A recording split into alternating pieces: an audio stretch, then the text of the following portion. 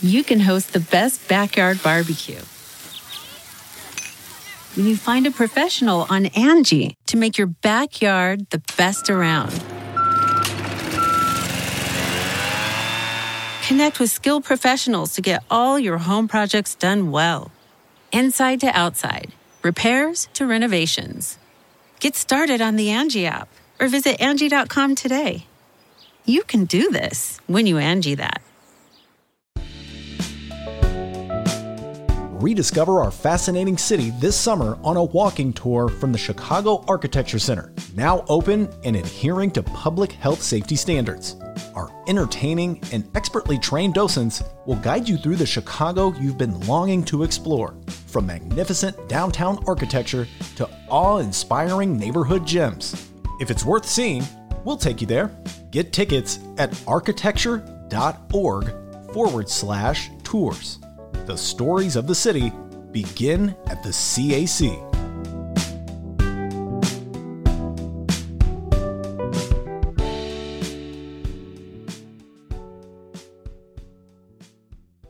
Hey, college students, are you looking for a way to get ahead this summer? Northwestern University is offering hundreds of undergrad courses online this summer. Choose an intensive sequence in learning. Registration is open now. Visit northwestern.edu/summer for details.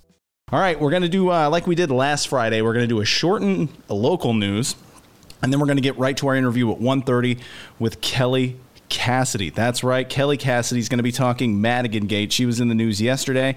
As soon as the news broke, I was like, Ben, get Kelly Cassidy right now. And he was like, oh, D, good Lord, cracking the whip. And I'm like, yes, come on. And so we got Kelly Cassidy. So I'll be hitting her up via Google Meet, our new favorite device. Isn't that right, Ben? I love it. By the way, that's exactly how it went down. That's how it goes on this show. Dennis goes, come here, son. I want KC, and I want you getting back to me in 15 minutes. No, yeah, maybe, she might show up. I'm like, yes, sir, Mr. D. There we go. That's how it works, right, D? Yep, a little behind-the-scenes action there for all of you. All right, your Ben Joravsky Show featuring State Rep Kelly Cassidy for Friday, July 31st is just moments away. But before we do this, let's thank these unions for sponsoring our program. Unions like the International Brotherhood of Electrical Workers, Local 9. Oh, the police are coming by here. Here they come. It's the last Ben Joravsky Show for Dennis. Here they come. Oh, my gosh. Hey. Okay. You guys talking about Madigan in there? All right, here we go. Unions like the International Brotherhood of Electrical Workers, Local 9. The International Union of Operating Engineers, Local 150 are sponsors, as well as our dear friends at the Chicago Federation of Labor. Hey, everybody. Let me tell you about voting by mail. It's pretty cool. Voting by mail ensures equitable access for everyone. Normally, vote-by-mail applications are filled out online or in person. This creates a burden for people with limited access to transportation or internet services. Disproportionately, the elderly or people of color who are among those at greatest risk from COVID-19. Because of the pandemic, a law was passed in Illinois for November requiring vote-by-mail applications be sent to anyone who voted in 2018, 2019, or the 2020 primary. This falls short of what is needed, particularly since these elections saw low turnout. We need to expand access. Mail-in voting is the best way to ensure everyone's voice can be heard safely. We can help expand voting access in Chicagoland by asking officials to send every eligible voter a vote-by-mail application. So, visit votemailchicago.com. That's votemailchicago.com for call scripts and a petition. One more time. Vote. V-O-T-E. Mail. M-A-I-L. Chicago. CHICAGO.com to make sure that every voter in Cook County has safe and equitable polling. That's correct. Now, our host, Ben Joravsky, has a song of the day. I'm a little surprised it's not a song from one of the artists in Lollapalooza this weekend. Ben just adores Lollapalooza. It's an older hit. Surprise, surprise. Benny J, hit him with that Friday song of the day. All right, hold on. And I was really impressed that Dennis knew this song when I sang it earlier today. 1, 2, hold on, bam. Come on. 1, 2. Giving himself a countdown. Let's go. Like he's got a band behind him or something. A 1, a 2, a 1, 2, 3, 4. A 1, a 2, 1, 2, 3. Here I am, signed, sealed, delivered. I'm your woo!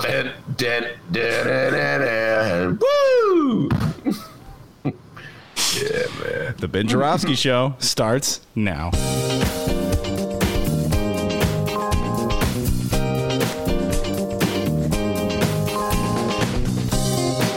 It is Friday, July 31st, and live from my apartment and Ben's attic, this is the Ben Joravsky Show.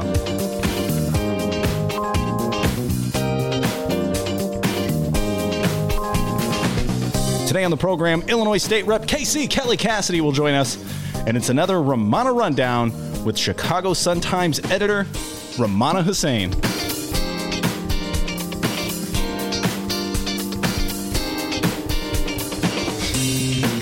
And now your host, signed, sealed, delivered, he's yours? Chicago Reader columnist Ben Joravsky. Hello, everybody. Ben Joravsky here. We're calling this Madi-Wait Friday. And here's why. Because we're waiting. That's why we're calling it Madi-Wait. We're waiting to see how many Democrats are going to step up and say that House Speaker Michael Madigan should step down. So hence the name Madi-Wait, a name that Dennis and I came up with after like an hour pre-show prep of working, trying some names, throwing them out. Actually, none of that happened. Rumor has it that he's getting a gig at the Sun-Times as one of the headline writers. What a pun, Ben. Oh, my God. The Sun-Times writers would laugh at that. You call that a pun, Ben? Sorry. Leave the room. Where are we up to, D? Four Democrats have said Madigan should step down, should resign. Oh, we got more than that. There's 7, and according to Rich Miller with the breaking news, 8. More on that in moments. Up to 8. Okay. That's called a tease. Kelly Cassidy joined the chorus yesterday, the North Side representative, the leader of the Progressive Caucus. I don't know if she is technically the leader of the Progressive Caucus. I'm sure she'll correct me on that when she comes on, but more or less, she is the titular leader of the Progressive Caucus. She's been at it for a while. And she has been unafraid, Kelly Cassidy, to speak out against Madigan. If you recall, she spoke out against him during the Elena Hampton situation that went down about 2 years ago when Elena Hampton emerged to say that Madigan had ignored her requests for assistance to try to get another Madigan operative to cease and desist. I know this is very complicated for our out-of-state listeners, D, and I realize that I tend to live in a bubble, my Chicago, Illinois bubble, where I just assume that everybody instantly knows who Michael Madigan is, who Kelly Cassidy is, who Elena Hampton is. It's hard doing this, D, because the hardcore fans of the Ben Joravsky Show really know this stuff. You don't even have to give a first name. Hampton, they know. Or Elena, they know. KC, they know. Michael Joseph Madigan, they know. But then, I'm worried about people outside. I'm confused.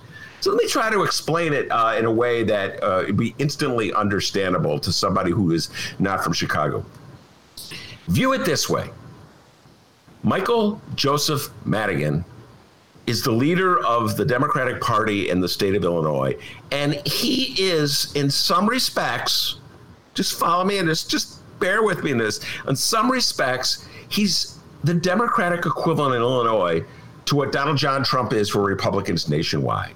And that is a figure of immense power and authority for whom many party members are really scared to protest, to call out when they clearly do something wrong. Now, Michael Joseph Madigan had got snared up in a scandal. Commonwealth Edison has pled guilty to having attempted to essentially bribe Madigan by putting his cronies on the payroll and doling out contracts to other of his cronies and putting one of his pals on their board. They've agreed to pay a $200 million fine. So they have confessed to a serious charge, all right? Madigan says, even if those people were hired, he was not in any way tempted to do any favors for Commonwealth Edison, so he should hold on to his job. I personally believe that ethically, that's too far, even for a state like Illinois, which is notoriously corrupt. Although, Diaz, I think about it, I don't know how much more corrupt Illinois is than any other state, but let's just put that to a side. I think it's too much. I think he should step down. He's been in office for an awfully long time. And it's hard for me to say this because I sincerely appreciate the role he played in those 4 years, from 2014 to 2018, when Illinois was ruled by a right-wing Republican named Bruce Rauner, who was trying to do to Illinois what Scott Walker did to Wisconsin, and that's destroy unions. So I sincerely appreciate what Michael Madigan did, but I believe he's gone too far, and I believe he should step down. And I believe the Democratic Party should take the next step to sort of changing its image at the very least, if not its practice. So that's essentially what's going on here in Illinois. But it's really difficult for Democrats to step up. It's easy for me to say this. I'm just some guy in my attic talking. I'm not a state rep. I don't depend on Michael Madigan for my positions on various committees, or whether I get my legislation through, or where my office is in Springfield, or who my aides are, or anything. Any of the things that a state rep would need from a powerful speaker. I don't depend on Madigan like that. I don't have any. I don't owe Madigan any favors. He never did anything for me, so there's no loyalty between me and Madigan like there probably are for many of the state reps. Hold on, now he did give you that interview on WCPT 820, so he did give you something. Yeah, what ended up we at WCPT? Oh yeah, they fired you. Okay, all right. There you go. Like I said, I don't owe him any favors. A lot of good that interview did me. Huh? When they fired me, they didn't say, we've decided to reconsider firing you because of that great interview you did with Michael Joseph Madigan. Jaworski, we were on the fence about giving you the heave-ho here, but boy, that interview with Madigan. Bro. Just always got to add the bro. Inside joke for Dennis and myself. Anyway. So it's easy for me to say, get rid of Madigan. Okay, I understand that. I appreciate that. But I do believe the Democratic Party should begin the weaning process. All right, that's me. Now, but I also say this, because it's really hard for me just to pretend as though Trump is not happening while we're in the middle of Madi-Wait. Think about it, D. Madi-Wait. Madigan Gate, Madi-Wait. And that brings me to a column in today's Sun-Times, which I thought was excellent. It was written by Mona Sharon. I'm not sure if it's Sharon or Sharin. Whenever I talk about her generally with Rummana, I always get it wrong, and Rummana corrects me. And now I can't remember what it is. Charen.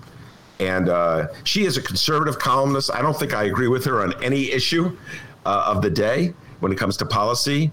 But I have to say she shows a lot of courage and guts because she has consistently criticized Donald Trump and called on Republicans to have a revolt in their party. She thinks he's a tyrant. She thinks he's a bully. She thinks he represents absolutely nothing that the Republican Party should stand for. In other words, she's showing courage in the face of the most powerful man in the Republican Party. Okay. And so she wrote a column today. Republicans have become the burn it all down party. It's in the Sun-Times if you want to read the whole thing. And she points out what I've been saying all along, that Republicans, no matter what Trump does or says, Republicans are very afraid to speak out. And she points it out. And part of it is because they're afraid that he'll turn on them and they'll lose their seats. And I'll read to you what she writes. So it is possible to speak up about this president and survive. I use the word advisedly because these Republican office holders often use words like, quote, kill or destroy or annihilate when contemplating what Trump would do to them if they raised their heads too far above the parapet. In fact, all that actually threatened them was the possibility of nasty tweets and the chance that they might lose their seats, end of quote. And yet they still won't speak out. Critics are right to say that very few people in any walk of life display courage on anything, though craven Republicans holding House and Senate posts might want to pause from time to time to contemplate the extraordinary valor of protesters in Hong Kong, Iran, and Egypt, who continue to put their freedom and sometimes their lives at risk by taking to the streets. And should being an elected official really be one's life work? That's the part that really got to me. You know, you're afraid that to speak out against Donald Trump because he'll send out a tweet and then you'll lose in a Republican primary, you'll lose your job. But so what? I can't feel sorry for you. It's ironic that they have this attitude about holding on to their seats when the Republican Party for the last 20 years has been talking about itself as the party of term limits. So you have Republican senators and congressmen cowering with fear about defying Donald Trump on any issue because they're afraid one of his tweets will undercut the re-election campaign. And yet they're the party that when it turns around, when it comes to people like Michael Madigan, call for term limits. So as a Democrat, I find it impossible to weigh in with condemnation of Michael Madigan without quickly pointing out that Republicans have two sets of standards, one for Trump, one for Madigan. So here is my deal that I'm offering Republicans. I criticize Madigan. I've called for Madigan to step down. So therefore, I have the right to criticize Trump. So here's what I say to Republicans. No Republican in the state of Illinois, and that includes big DB Darren Bailey. And if you're out of state, Darren Bailey's a downstate representative who's effectively become the brains of the Republican Party in Illinois. Or Jim Durkin, the state rep, who they let him have the title of party chair or minority head in the General Assembly, but everybody knows that DB's calling the shots. Who's going to feed them hogs? That's right. Durkin's like, whatever you say, DB. So either one, any of them. Now, one Republican should be permitted to call for Madigan to resign. In fact, I'm broadening this. No MAGA hat wearing columnist, no MAGA hat wearing editorial board writer. All you folks at the Tribune, I'm talking to you on the editorial board. No commentator of any kind. No Republican, right-wing, MAGA hat wearing politician, official, columnist, editorial writer should be permitted to call for Michael Joseph Madigan to step down, and unless they're willing to do the same for Donald Trump. I think it's a sweet deal, everybody. We've got a great show today, everybody. As Dennis said, Kelly Cassidy will be here. Well, not here. She'll be on the show with us. Yeah. Google Meet. We're all over the place, guys. Can't you just sponsor us, Google Meet? We give you a lot of shout-outs. She will be with us and be talking about what the future of the Democratic Party, in her humble opinion, should be. In the aftermath of Michael Madigan's rule. We'll talk about the control he has over the party and her decision to call for him to step down. And in addition, Rummana Hussain will be here. It's Friday, D. And Rummana will be coming on. We'll probably talking a lot about the John Lewis funeral and the eulogies for John Lewis. And Bill Clinton stirred up a little bit yesterday with his comments about Stokely Carmichael. So a lot to talk about with Rummana Hussain. But before we do that, the young man from Alton, the man they call Dr. D, with the news. Hi. Hey, Ben, we can't mention Bill Clinton without you doing that stellar impression. Okay. I love Michael Madigan. Michael Madigan's a good friend of mine. Michael Joseph Madigan. How about that, huh, D? Huh? That's amazing.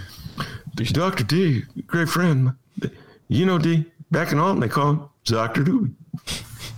I didn't inhale my doobie, but, that's good. All right. Yours may be better than mine. Just right there. Of course. All right. All right, don't get cocky. Yes, as been mentioned, State Rep Kelly Cassidy will be on the program in just moments. But until then, for the fourth and final time this week, let's find out what's happening in Chicago and or Illinois this afternoon. We begin with the Illinois governor. Today, J.B. Pritzker was at New Life Community Church in Chicago for a juvenile justice announcement. And right now, as we speak, Governor Pritzker is at the Red Roof Inn in Downers Grove for a tour of a local food drive. Now, Governor Pritzker, we know that the Red Roof Inn is now one of those big fancy Hyatt hotels your family owns. But while you're there, please try not to scoff at and or trash talk the Red Roof Inn, okay? I mean, they may not have a pool or a hot tub or a fitness center or even a spa, but I hear that free Wi-Fi is excellent. I'm not a perfect person. So that's basically what the governor's got going on today. And we'll be discussing the governor's Thursday COVID-19 press briefing in Peoria later on in the program. So let's move on. We have no public events scheduled for our Chicago mayor, Lori Lightfoot, this afternoon. So we're just going to get right into the latest updates on Madigan Gate. That's right, Madigan Gate, when the utility giant's Commonwealth Edison admitted to arranging jobs, contracts, and payoffs, allegedly, to Democratic House Speaker Mike Madigan's associates. Allegedly. So we mentioned a few names on Thursday's program, names of elected officials who have asked Speaker Madigan to step down immediately after learning of all this. We got Senator Heather Staines, State Rep Tara Costa Howard, Senator Melinda Bush, of course not Will Guzzardi, and Senator Iris Martinez. And just as we ended Thursday's program, another state representative was added to that list. Was it Will Guzzardi? Yeah, right. It was State Rep Kelly Cassidy. Yes, the aforementioned guest who will be on the program in just moments. Now, typically when Kelly Cassidy gets involved and speaks publicly on an issue or a law in the state of Illinois, watch out. She gets that ball rolling and she gets results. That's correct. Take her work on legalizing recreational marijuana in Illinois as an example. So when that news broke, Ben, myself, along with Ben Jarofsky's show devotee, Frank, thought, oh, it's on. Madigan's going down. The old feller's on the ropes. But not so fast, because while Madigan may have been born at night, it wasn't last night. Am I right, Ben? That's correct. That's correct. That's correct. The following comes from NBC5 Chicago, Marianne Ahern and Shelby Bremer. Illinois House Speaker Michael Madigan said Thursday evening that he is, quote, no plans to resign. Multiple Democratic lawmakers told NBC5 that Madigan contacted them individually on Thursday to gauge support and asked if he should step down. NBC5 is not identifying those lawmakers who requested... Profiles in Courage, Chapter 4. I'll tell you, he called me. Please don't mention that he called me or that I told you he called me. I could get in trouble. How can you expect a Democrat to say, I think he should step down if they're even afraid to say, he called me? I just like cracking. Off the record, he called me. Don't use my name. Okay. NBC5 is not identifying the lawmakers who requested. Wouldn't want to do that. They requested anonymity to openly discuss the ongoing developments. But we have part of Madigan's statement. When I get done reading this, Ben, feel free to weigh in here. All right. Here's a part of Madigan's statement. Quote, I understand. And no, I'm not doing the Madigan impression, guys. I'm just reading it as Dennis. All right, here we go. Oh, hello? Boy, your phone. Is that a razor? Yeah. iPhone. He has an iPhone 5, guys. Okay. Here's the part of Madigan's statement. Quote, I understand that the last couple of weeks have been difficult for our caucus and party, and I have had many candid conversations with members of the Democratic caucus on this matter. The feedback is positive and demonstrates continued support for me and my leadership roles. I have no plans to resign. I have never made a legislative decision with improper motives, and any claim otherwise is unfounded. I will continue to lead the effort to defeat Donald Trump expand the Illinois congressional delegation and the majorities in the Illinois House and Senate. Thanks. Did you say thanks? He really said thanks. And then it said Eileen at the bottom. So it was it was Michael Madigan, but not really Michael Madigan, if you know what I mean. Yeah. So anyway, wow. Look, Commonwealth Edison has admitted that they hired his cronies. They have accepted the reality. They've agreed to pay a $200 million fine. So, I remember I saw how you put the allegation in there. So the allegation is allegedly. Commonwealth Edison has admitted that they did this, and they're willing to pay the fine for what they concede is a wrongdoing. The issue is, did Madigan change his positions or adopt a position based on the fact that Commonwealth Edison has hired his cronies? And personally, my opinion is that no, he didn't. And that's part of the problem in the state of Illinois. I believe that giant utilities like Commonwealth Edison pretty much get what they want when it comes to our state house. And you don't even have to hire Madigan's cronies if you're Commonwealth Edison to get what you want. That's my personal belief. I also believe that all those downtown businessmen who hire Madigan to be their property tax lawyers don't need to do that. They'll probably get the tax break anyway, because there's a formula that governs this stuff. And there's a lot of property tax lawyers who don't have Madigan's clout who win property tax breaks for their clients. It's an ongoing process in Cook County.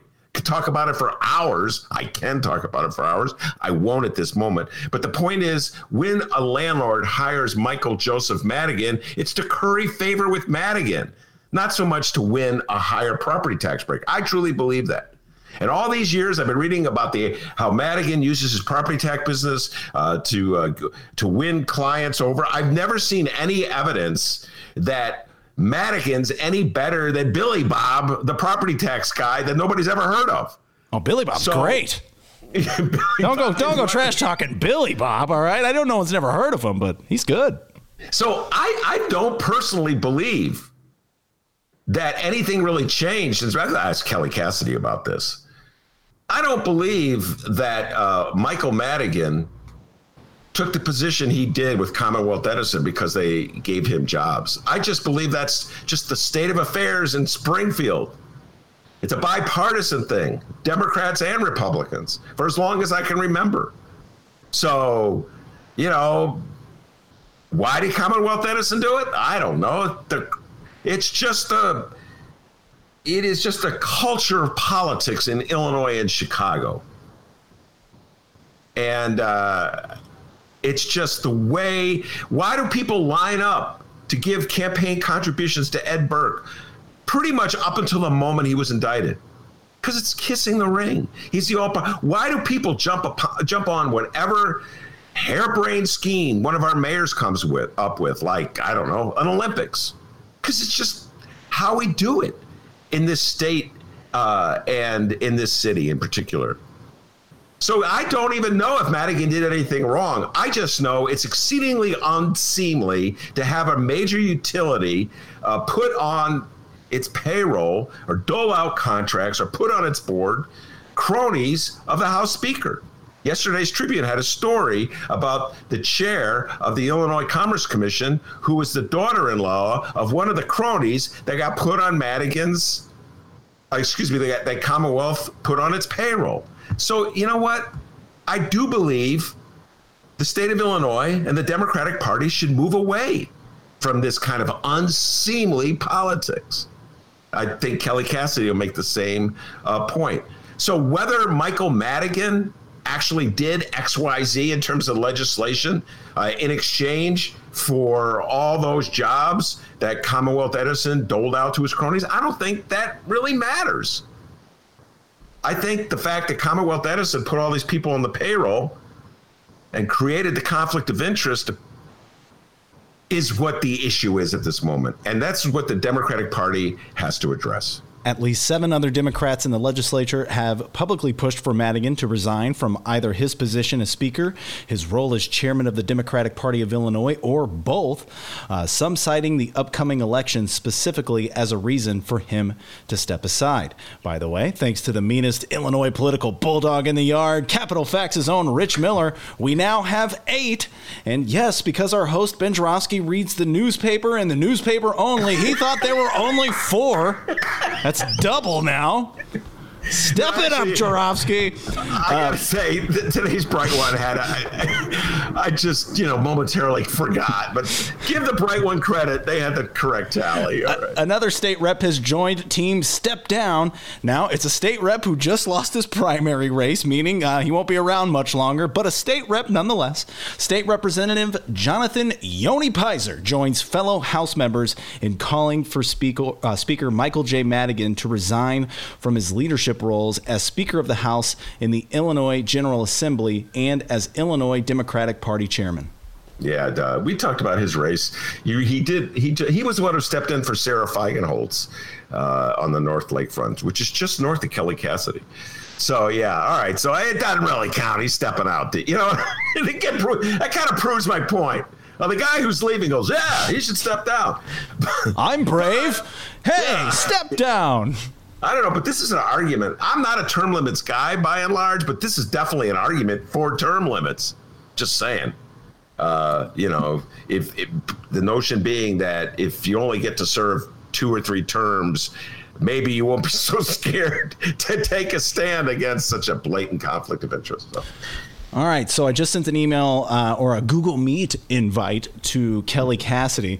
We're going to wait for her to join us. And in the meantime, I'd like to encourage all of you to download this weekend's Benny J bonus interviews. That's right, the hardest working podcast in Chicago and maybe America, just saying, is at it again with weekend bonus interviews. Not 1, not 2, but 3 bonus interviews for you to download at both Chicago Sun-Times and Chicago Reader websites. This weekend, you can hear our journalist, Jonathan Ballou. Ben's going to be talking with him after the program. Another cannabis conversation with Lisa Solomon and Joseph Friedman. And on Monday, Lori Glenn and Juanita Irizarry of Friends of the Park. Go download those. I think we got Kelly Cassidy on the line. Kelly, are you there? Hey, I'm here. God, you sound so clear. I'm going to give a shout out to Google Meet. This is a shameless attempt, almost Commonwealth Edison-like, Kelly Cassidy, to get Google to sponsor my show. Man, careful. It's a slippery slope.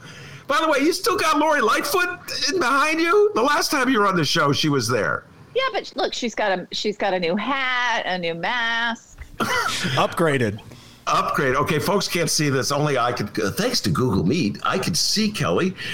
Thanks to the fact that my computer is from the Clinton administration era, she can't see me because I don't have a camera. But I could see that there's a, what is that? It's a cutout, a cardboard cutout. It's a flat Lori. Yes.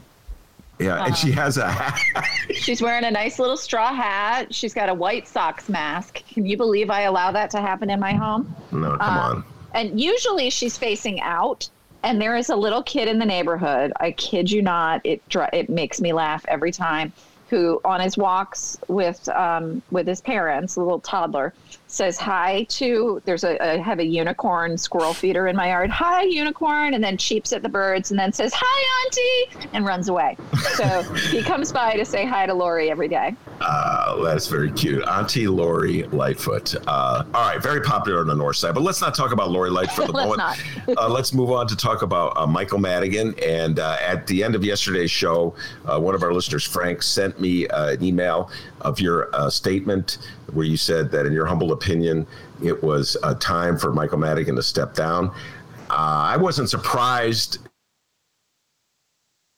I said earlier in the show, you spoke out. You didn't call for him to resign, as I recall, when Elena Hampton went public with her story about how Madigan ignored her pleas. But you were very critical of him. So I wasn't really surprised that you did it. Why don't you explain to people your motivations and your reasons for making your announcement yesterday? Well, honestly, for the last couple of weeks, after I made what I now refer to as the if-then statement, if he or his closest allies are involved in this most recent scandal, that he should resign. And honestly, it just didn't sit well with me. Most of us were in that lane, but the more I thought about it, the more I thought about the cumulative impact of all of these things that we've witnessed. As you mentioned, you know, my pressing him around his response to sexual harassment issues. You know, this steady drip, has just become, you know, too much. And, you know, fundamentally, you know, I respect and hear my colleagues who talk about innocent until proven guilty. They don't want to make a statement about this while it's pending. He deserves due process. And he does. He very much deserves due process with regard to the potential legal charges that could be brought. But that's not what this is about. And it is about what leadership should be and what standards we should hold leaders to. And frankly, what the role of a leader in our party and in our chamber right now has to be able to focus on in this most consequential election of our lifetime. You know, I've spent most of my adult life working to get the fair tax on the ballot, working with organizations that have been pushing for it. And now we're facing this opportunity when we've got all of these doubts about the integrity of not just the leader of my chamber, but the leader of the state Democratic Party, and that threatens that election. It threatens the elections of a lot of my colleagues who I want to see come back. And yes, he's got all the money and he's got all the resources, and he can bring those to bear. But when I talk to my colleagues who are at the doors, they're constantly hearing, what about Madigan? What about Madigan?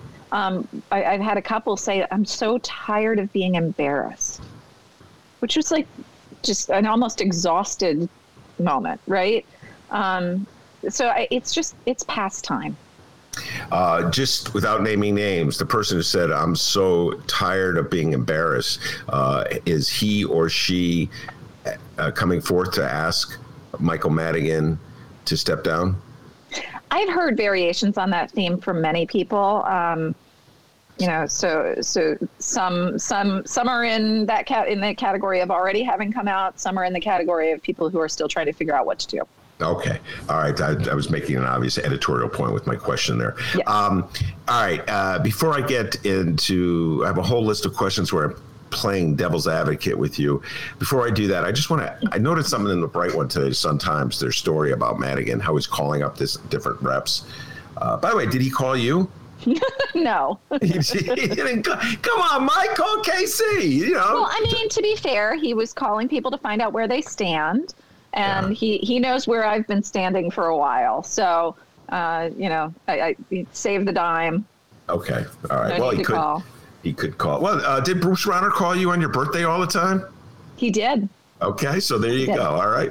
But I don't know what point that was. But they made an observation in the Sun-Times article, which was an interesting one. I'm looking for it, but I don't have it in front of me, but I'll just paraphrase it, that all the people who have come out, all the Democrats, I should say, it's easy for Republicans to come out for Madigan to step down. Right. All the Democrats who've come out and called for Madigan to step down are women. Until this morning, Yoni Pizer came out today. Yoni Pizer came out. Of course, now he's a lame duck. He's a lame duck. So, okay. So let me amend the sentence. All the reps who will still be in the chamber next session who have called for Madigan to step down are women. What do you make of that? What I make of it is that this most recent freshman class, first term class, avoiding the gendered term, these first term members, so many of that incoming class were women, and they're all just really amazing, hardcore. I want to say things that are going to get me bleeped, so I'm not going to. I can't say them. They're bold. Yeah. They're bold, and they're here for the right reason.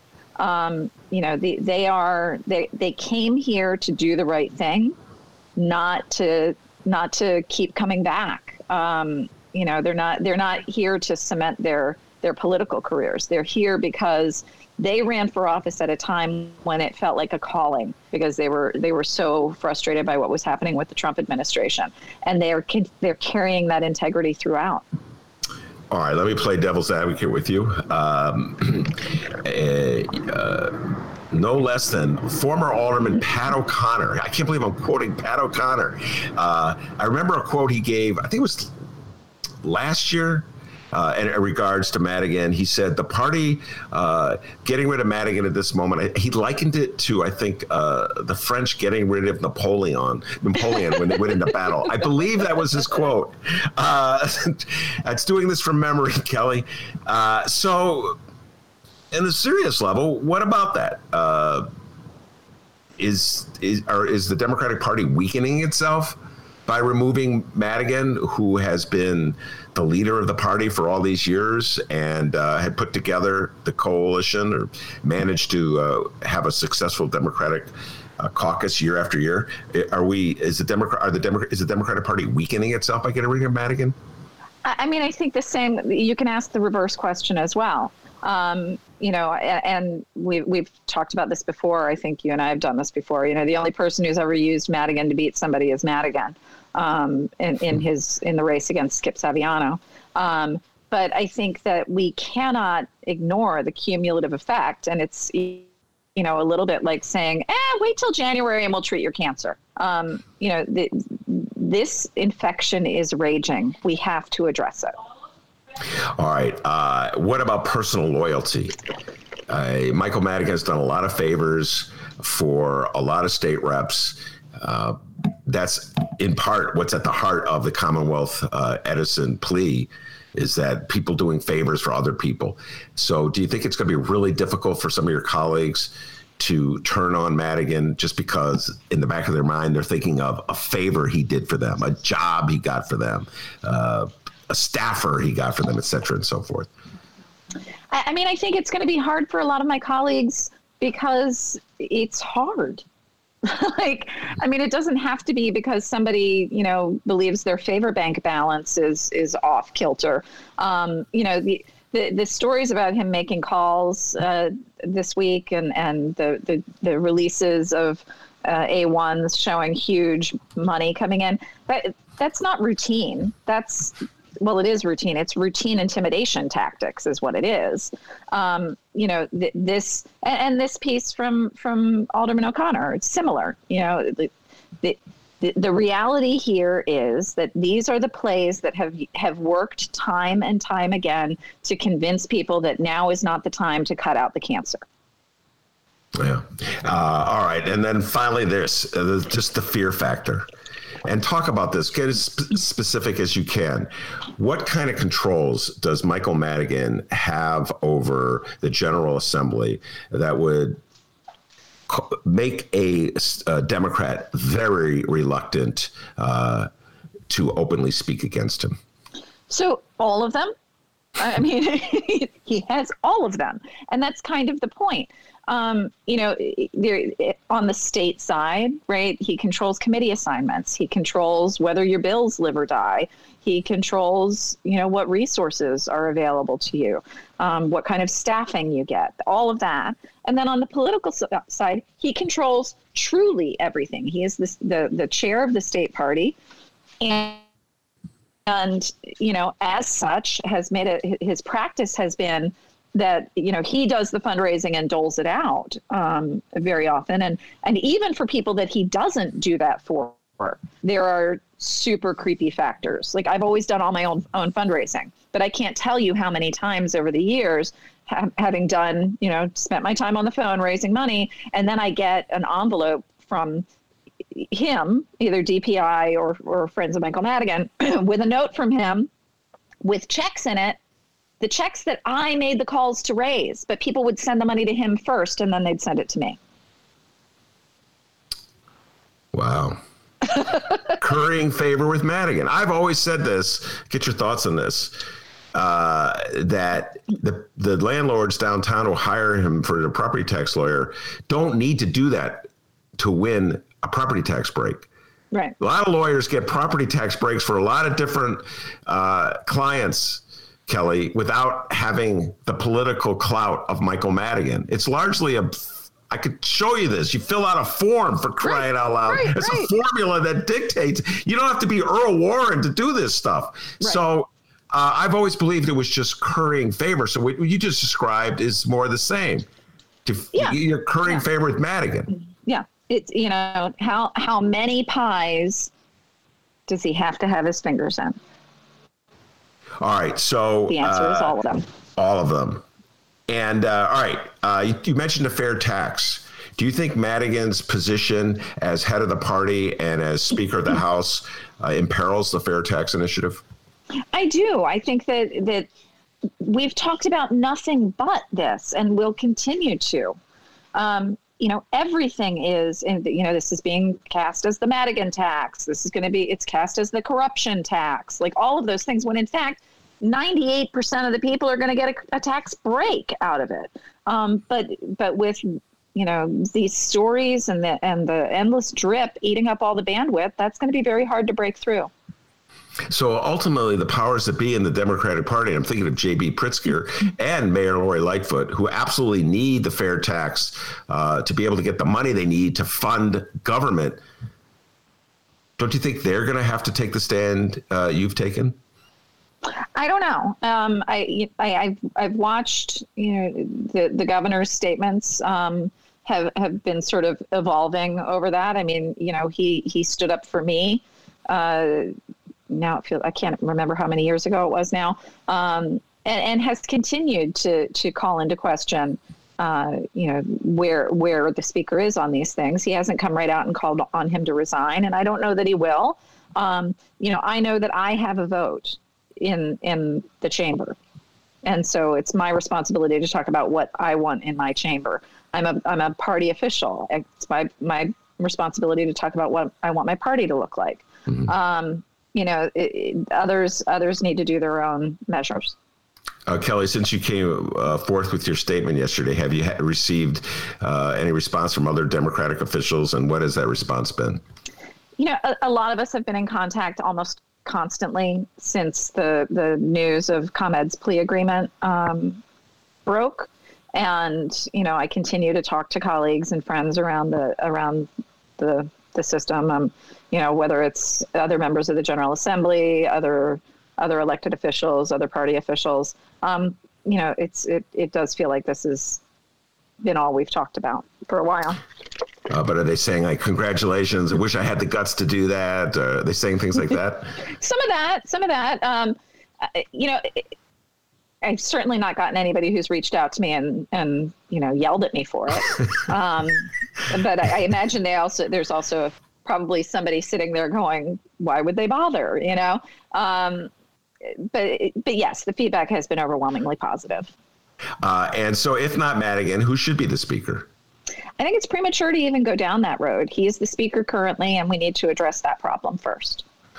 Very well done, Kelly Cassidy, if I may. So how is that? That is nimble. Okay, that's like a tightrope. What about you, Kelly Cassidy? I put your name out a few times. Are you trying to get me killed? Yeah. The kiss of death. Kelly Cassidy should be the speaker. Do you have any ambitions for that job? I love the House of Representatives. I like what I'm doing. I like where I am. And it's premature to talk about any of what comes next. I really genuinely believe that. I think there are a lot of people who would like to be the speaker. I've joked that I've been to the funerals of people who were waiting to be next. So I think that if we come to that place, it's going to be a pretty interesting situation. We just saw it play out in the Senate with a fair amount of chaos. I think this will be even more so. All right. Very good. Kelly Cassidy, thanks for coming on. I appreciate it.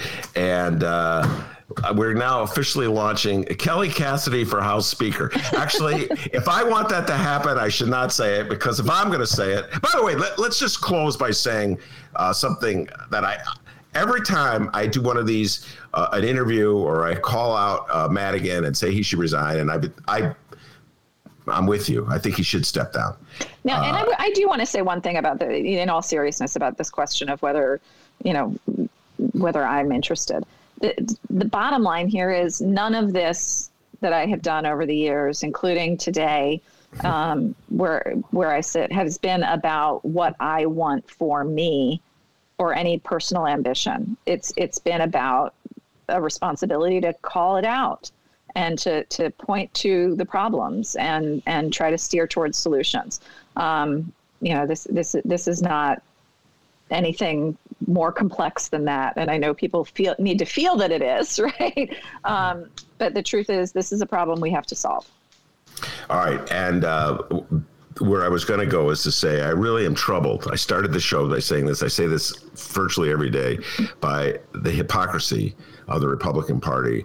So I cannot have one of these conversations with you or any of my other progressive friends or any lefties. I got a lot of lefty friends who want Madigan to step down. I cannot have this conversation without immediately saying how hypocritical the Republicans are. They are so fast to denounce Michael Madigan and call for him to step down.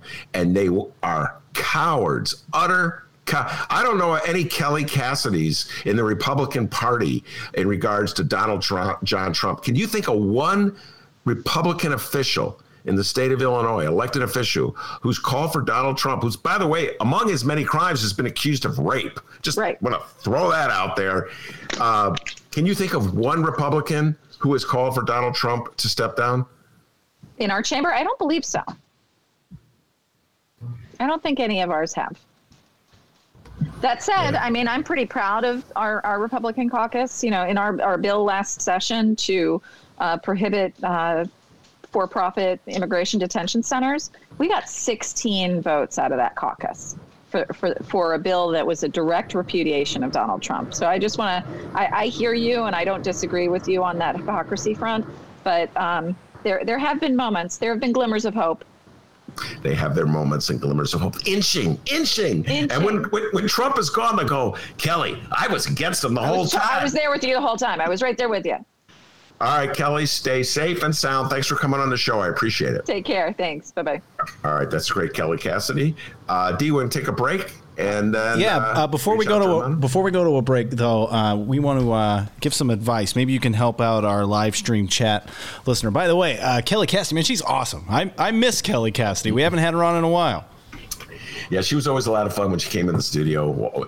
Bit of a wiseacre, as am I, so she could give as good as she can take. I love Kelly Cassidy. And Brianna, first off, it's Ro who we're going to help out with some advice. But Brianna said here, ooh, a duck and a dodge from KC. Nicely played.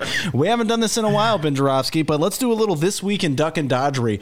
On a 1 to 5 star scale, how good was that duck and dodge from Kelly Cassidy on that speaker question? 5. Brilliant duck and dodge. Okay. She's like, Mama didn't raise a fool, Ben. Okay? You can ask me that question, but watch this little soft shoe. It's Ginger Rogers out there. No. Oh, hang tight, millennials. Okay. Millennials are like, who? Yeah, I'm like, who the hell's that? All right, I'll update it with a John Travolta. Millennials, huh? What? Oh, yeah. Millennials, Gen Xers are like, yeah, Travolta. All right. Let's help out Ro here, all right? Maybe you've been down this road, and you can help her out. Ro on the live stream chat. By the way, Ro, you're awesome. Thank you so much. Keep listening and keep on live chatting here. She says, I have friends that aren't politically savvy. I'm always telling them how terrible and corrupt rethugs are. That's what she calls Republicans. I'm always telling them how terrible and corrupt rethugs are. And something like this, Madigan Gate happens. And then those people say, see, both sides do it. Embarrassing. What can you tell Ro here to maybe help her out when that happens? I struggle with this all the time. I know exactly what you're talking about. And I mentioned this, that so much of my life has been writing critical articles about Democratic machine leaders like Madigan and Daley and Rahm. And the ethics in this state, in this city, are intolerable. And it's easy because of the way so many of my Democratic friends, in quotes, behave, and the way they act, it's easy for Republicans to use those Democrats as a punching bag and get people cynical about politics in general. And Dennis talks about this all the time when he goes downstate with all the Pritzker signs. And so it's like easy targets for Republicans. And that's why it's kind of unfair, because Democrats have to deal directly with issues like sexual harassment. So for instance, Al Franken. Should Al Franken get to remain a senator, or should we just say, well, we'll put up with his shenanigans because he's popular and he's a senator? And the Democrats say, no, he should step down. And the Democrats have to deal with these issues because they're very important to the people who vote in the Democratic Party. Whereas sexual harassment, it's just one case, does not matter at all to Republicans. They don't care. They've elected, their leader has been accused of rape. There's a lawsuit against Donald Trump. So you make a very good point. It's like there's a double standard. Democrats have to play by one set of rules. Republicans have no rules. It's the same thing like with a balanced budget. When Republicans claim that they believe in a balanced budget and they're against deficits, until Donald Trump is president, they don't care about them. So it's really hard to have a legitimate political discourse with a party that abides by no rules, has no standards, changes its points of view from day to day based on whoever's in office, and tolerates an alleged rapist like Donald Trump as their president. It's really frustrating. It's very difficult. And you're right. If you're talking to people who listen to the Ben Joravsky Show, they're pretty much political junkies and political geeks. They really follow this stuff and know it really well. I mean, I got to say this from the comments that our show's followers put on my Facebook page. They know their politics really well. But the vast majority of people are only half paying attention. They see an ad that Bruce Rauner paid for denouncing Madigan, and they hate all Democrats. They're all that way. Democrats. So here the Democrats are struggling with what to do with Madigan, and the Republicans not one word about Donald Trump. So I share your sense of frustration. It's a disadvantage to a degree that the Democrats have when they go forth into elections like this one coming up, and it's just a reality. I don't know what can do to change that. What we can do to change that without following the advice of David Ferris. I keep putting him out there. You got to change the system that gives Republicans an advantage, starting with the Electoral College. And so until Democrats are willing to confront the disadvantages they have in the overall political system, they're always going to be struggling against these double standards. All right. And you just mentioned them. You can download our interview with David Ferris. We had it. It was a weekend bonus interview last weekend, both Chicago Sun-Times and Chicago Reader websites, and wherever else you download your favorite podcast. That's where you can find this weekend's Benny J bonus interviews as well. All right. Before we go to Rummana, one more comment here on the live stream chat. Our good friend Jeff weighed in. Very smart man, this Jeff. And let's get your thoughts on this, Ben. Jeff says, I'm surprised that Madigan doesn't have a succession plan with someone that he was grooming, ready to replace him. Because, after all, he is like 78. You know what I mean? Yeah, Jeff, that's Chicago politics right there. And the same thing was with Daley.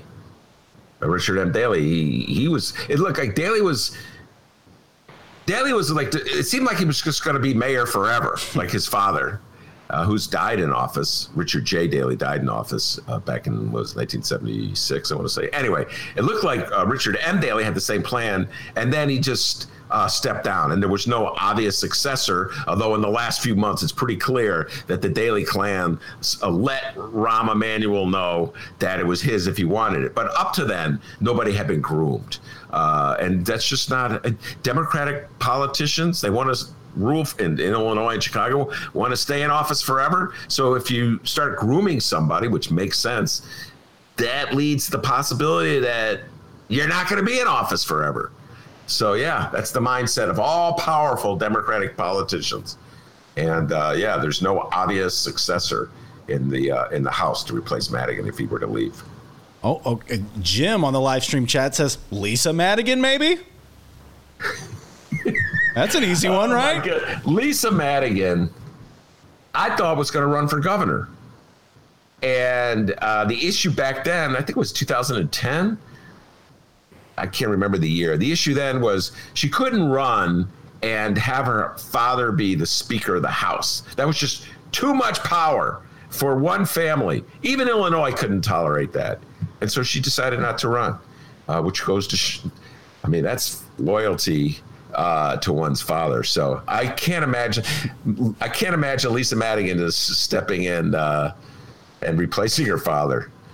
I can't see that. Live stream chat up top. That was good teamwork, guys. Excellent. Keep it coming. Send your messages our way. If you're listening live, don't be shy. Go into the live stream chat and send us your comments. You can say bad ones too, trash on our show, whatever. It's fine. It's all good. And we also encourage you to check us out on social media at Benny J Show, BENNY, the letter J Show, on Facebook, Twitter, and Instagram. You can send us an email, BennyJShow@gmail.com. And yes, I'm going to keep on plugging it. You can send us a voicemail. The Ben Joravsky Show has a phone number. It's a 708 number, and 708 numbers are cool. 708-658-4788. That number again, 708-658-4788. All right, we're going to take a quick little break here. We're going to play a little Michael Girardi, and when we come back, it's another Rummana Rundown with Sun-Times editor Rummana Hussain. Ben, let's keep these listeners listening. What are you planning on talking about with Rummana? Well, actually, we're going to talk about the eulogy, Clinton's eulogy. We're going to talk Jeffrey Epstein. Actually, by the way, I'm really looking forward to this. We're going to have a Jeffrey Epstein deep dive with Leonard Goodman next week. He just wrote an interesting article in the Reader about Jeffrey Epstein. And we're going to do a little talk about right-wing snowflakes, how you can criticize. Right-wing feels free to criticize the left, but when you criticize them, oh, my God, they start crying and weeping. So that's just some of the issues we talk about with Rummana Hussain. There you go, guys. So much more coming up here on the Ben Joravsky Show, so don't go anywhere. It's the Ben Joravsky Show, the only podcast that references Ginger's Rogers, or whatever his name was. Ginger Rogers. No, it's a she. It's Fred Astaire and Ginger Rogers. You need some old listeners. Come on, there's got to be someone out there who knows who Fred Astaire is, no? I guess not. Well, I know Fred on the live stream chat. He was talking all about it. But millennials, hang tight. So much political content on the way. It's the Ben Joravsky Show. And yes, we are live from my apartment in Ben's attic. And this is the latest from Michael Girardi. It's called Help is on the Way. More political talk on the way.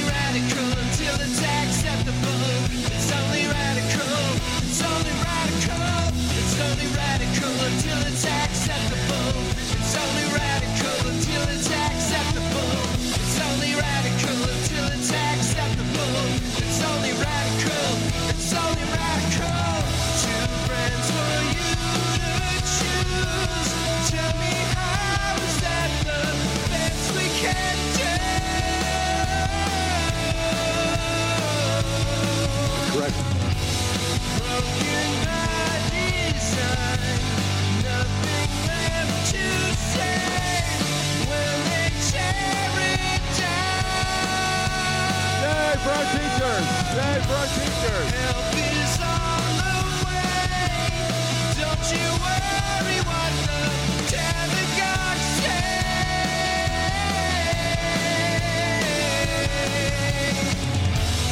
Help is on the way. Help is on the way.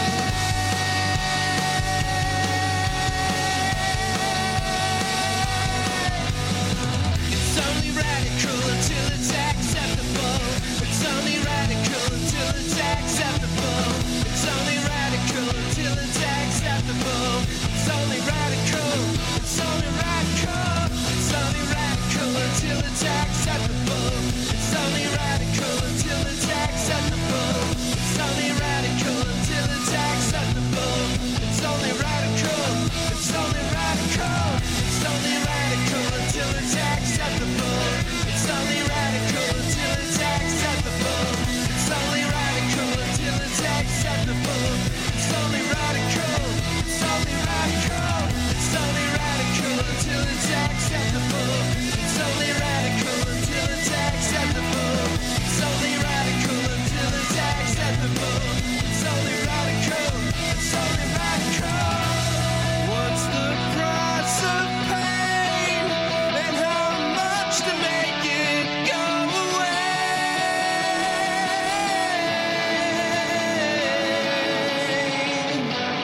Help is on the way. Help is on the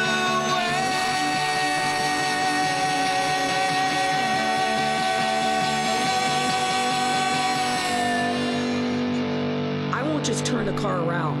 I'm going to shut it off. I'm going to kick you out, and I'm going to make you walk home. Read the Chicago Reader to get up to speed on what's what in Chicago. Culture, food, arts and entertainment, weekly concert listings, weekly event listings, the environment, travel. I can continue, but you get the point. And for all of you Chicago political junkies, raw weekly columns on real city politics from Maya Dukmasova and our very own Ben Jarofsky. The Chicago Reader, free to the public in newsstands throughout the city and online at chicagoreader.com. Read it now and be a more informed Chicagoan.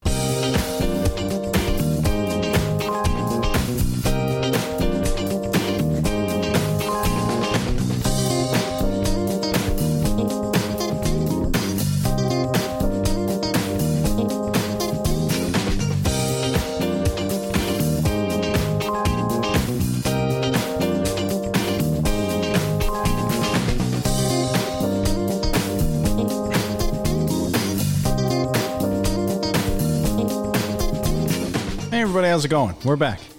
Ben, are you there? Yeah, I'm here. I was thinking about something, D, when you played. Oh, there's Rummana Hussain. With a haircut, looking good. How are you? Yeah, I cut my hair off. Looks awesome. You cut your hair yourself?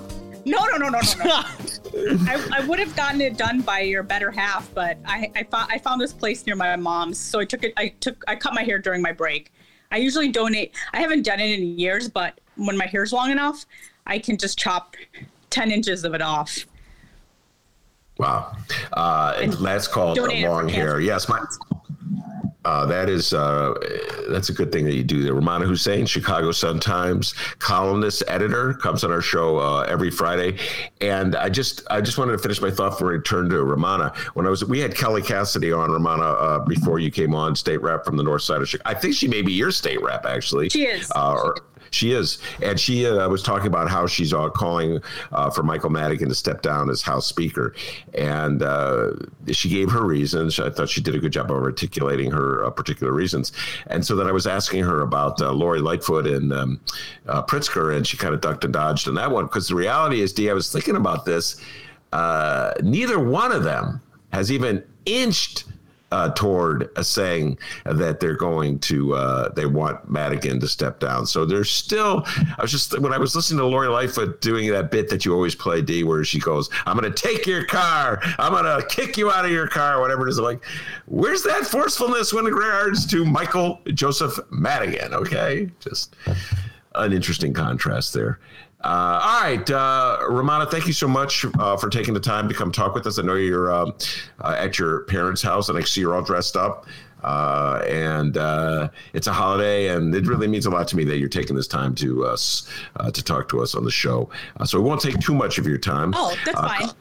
I'm actually at my sister's house, but it's fine. My older sister's house. Okay.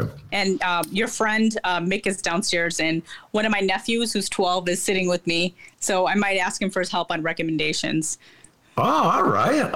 A younger recommendation. He's really into TikTok. Yeah. All right. We'll get into that in a little while. A number of things I want to talk about.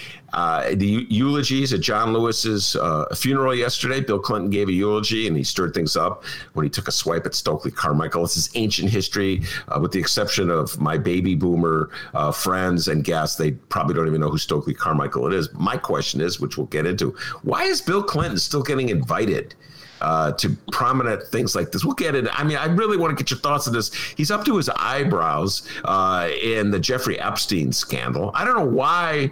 I just got finished talking with Kelly Cassidy about whether Michael Madigan should remain as the head of the Democratic Party. And I'm thinking, Bill Clinton gets invited to absolutely everything as though this Jeffrey Epstein thing is not going on. So we'll talk about it. And the same thing, George Bush. Should George Bush be invited to all these important gatherings? And then I want to talk to you about right-wing snowflakes, something that really irritates me. They're always quick to say, stop being offended, lefties, when we say offensive things about you. But if we say anything remotely offensive about them, they start sobbing and saying we're not being fair and we're so mean and cancel culture, et cetera, and so forth. So those are some of the things I want to talk about with you today, getting into recommendations, of course, and get that nephew of yours, get him working, because I'm going to put him to work for some recommendations from him as well.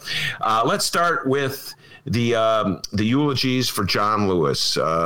General thoughts about Barack Obama's speech and Clinton's speech. Go ahead. I have to be honest, I didn't get a chance to listen to Barack Obama's entire speech, but I did listen to Bill Clinton's speech because I heard about the controversy. And Stokely Carmichael, remember I talked to him about you with him yesterday. I knew a little bit about him, but I didn't know the history with him and, Mr. Lewis. So that was interesting. I kind of went back and started reading about that.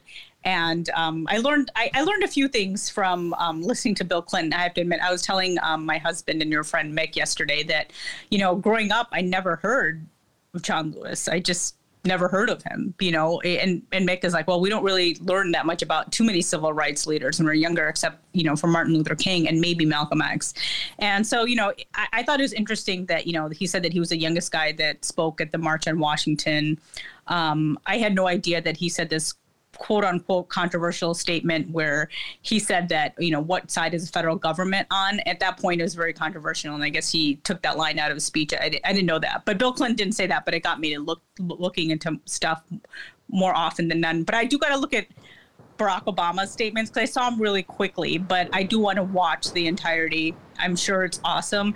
And Bill Clinton, I think he just gets invited in as with any politician until they get charged with a crime, an official crime, or like some, or they become someone that's like trending on Twitter, which Bill Clinton was late last night. I don't know if you saw the latest in the Epstein case, but there were some court documents that were leaked, and Bill Clinton was seen with 2 underage women.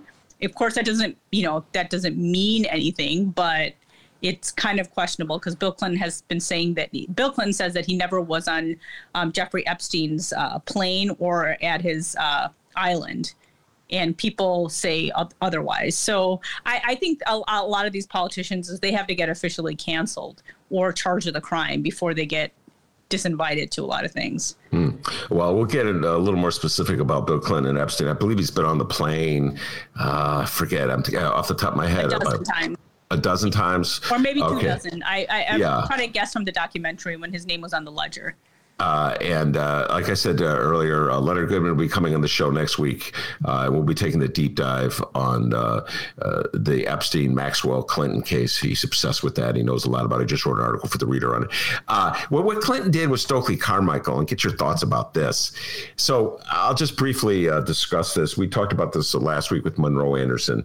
Back in the 60s, there was a power struggle at one of the civil rights movements, civil rights organization, SNCC. And Stokely Carmichael replaced John Lewis. And Stokely Carmichael was an advocate of Black Power. I think he wrote a book called Black Power. He pretty much coined the phrase along with Charles Hamilton. And Monroe, who's a baby boomer, was talking about how he, as a young man at the University of Indiana, when Stokely Carmichael replaced John Lewis, he favored Stokely Carmichael. That's where he was at back in 1960, whatever it was. And he was personally sick and tired of constantly turning the other cheek when he, Monroe, had been subjected to so much racism at the University of Indiana, Bloomington. So Stokely Carmichael really spoke to him. And I felt that for Bill Clinton, a white man, all these years later, to weigh in and say that somehow or other John Lewis was more correct than Stokely Carmichael. I'm like, what are you weighing? This is not really about you weighing. Nobody cares what you think on this subject. And why you got to throw Stokely Carmichael under the bus? He died years ago. This is a tribute to John Lewis. It's almost like Bill Clinton felt compelled honor his side of the Democratic Party at this moment of what was supposed to be a tribute to John Lewis. I didn't like when he did it. I thought it was disrespectful and it irritated me. Okay. What was your reaction? Yeah, you know what? I actually was just watching, people tweet as the John Lewis Memorial, the eulogies were given out. And as soon as Bill Clinton said that, a lot of people that I follow, they're like, no, he didn't. And then, Stokely Carmichael's name was, all of a sudden I saw a lot of tweets about him and people are like, how could he throw him under the bus? And then I was like, oh no, what did he do? And then that's when I watched that snippet and then I watched the entire thing. Yeah, I don't think like at a eulogy that I don't think it's necessarily appropriate to bring someone else's name. There was a time where, when I was younger, it was Malcolm X was someone that, a lot of people, especially who were Caucasian, they would say Malcolm X and they'd automatically call him like, he was, I guess what was the word that they would use for him? They would say he was an extremist and, Martin Luther King, and not to put, Martin Luther King was a safe, choice. And, not to say that Martin Luther King was safe. He was very, ahead of his time and the things that he said. So I don't know. I felt like there's always like, and it's very common from people who are not part of the African-American community to label certain people as like, this guy's safe, this guy isn't. And, there's some people who are acceptable and some people when they, it's kind of like the stuff that we're seeing with the Black Lives Matters protests. Some people are telling people how to protest, how to tell Black people to protest. So I don't know. I thought it was kind of in the same vein where I don't know why his name had to be brought up. So I would think that at a eulogy, you just talk about that one person. Obviously with politics, other names are going to come up, but talk about the people that were directly against him, the people that were, hitting him in the protests and things like that. So yeah, I didn't think it was necessarily appropriate to bring up his name. And there were a lot of people on my feed from the African American community, basically saying how dare he, and that's what got me interested in listening to see what Bill Clinton had to say about Stokely Carmichael. And it's interesting because I know the name Stokely Carmichael, but I barely had heard of him either. I knew the name, but I didn't know that much about him. So I was actually researching him yesterday too, and it seemed like he was more of a student of Malcolm X at the time, and maybe that's why he was really controversial or considered controversial at the time. So I don't know. I thought as a white man, I agree with you. I don't know if it was in his place to talk about why this way was better than that way. And not to take anything against, John Lewis, because he was an exceptional human being and has done a lot of interesting things and did a lot for the civil rights movement, for sure. Absolutely. And my point is, and I have, this is the advantage of about, 15 years on you. So I like lived through all this stuff. I just don't I don't understand why one should feel compelled to trash Stokely Carmichael while extolling John Lewis. I don't know why you have to mention Stokely Carmichael at all. If anything, they worked in conjunction, because Stokely Carmichael was the threat, so to speak. And John Lewis could say, look, you don't like me? There's Stokely Carmichael. And so you could say they worked in conjunction that way. And I'll tell you this about Stokely Carmichael. I feel lucky. I got to see him give a speech once. We're talking about Stokely Carmichael. Yeah, he's freaking brilliant. He was one of the quickest thinkers I've ever seen. He was funny. And by the time I saw him, he was kind of losing it a little bit. So he was going off on all kinds of wacky theories and stuff. But it was at the University of Wisconsin in Madison in about 1977.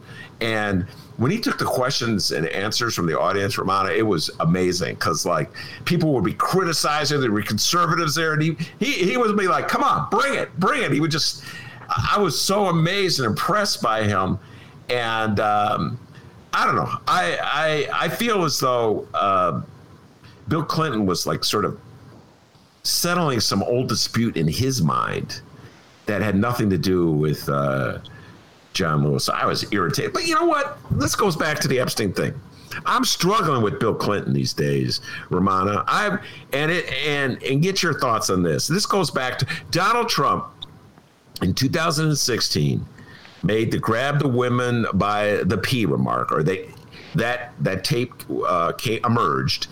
And what did he do to undercut a tape that should have sealed his defeat?